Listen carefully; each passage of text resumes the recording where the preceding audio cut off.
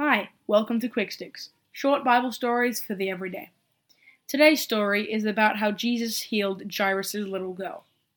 Do you remember last time we were talking about a lady who had been bleeding for 12 years and was healed the second she touched Jesus? On the same day, Jesus also met a man named Jairus. Jairus ran the local synagogue, a bit like a church.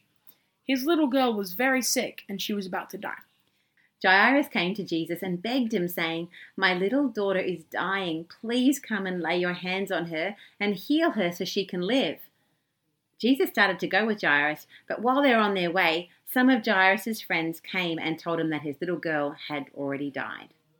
Jesus heard what they were saying and told Jairus, "Do not be afraid, only believe." And Jesus continued walking to Jairus' house. When they got home, everyone was crying loudly, and Jesus asked them, "Why is there all this loud noise and crying? The child isn't dead, she's only asleep." But the crowd of people just laughed at him. Jesus made everyone leave the house. Then he took the girl's mum and dad and his disciples, Peter, James, and John, up into the room where the little girl was lying.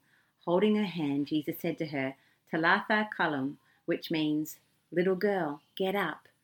And the girl, who was 12 years old, immediately stood up and walked around. She was completely better. Her parents were totally amazed, and Jesus told them to give her something to eat, as if it was completely normal. Jairus had a big problem, but he believed Jesus could heal his little girl, and Jesus healed her even when it looked like it was too late. No problem is too big for Jesus. And it's never too late for him to come and help. Thank you for listening. Have a great day.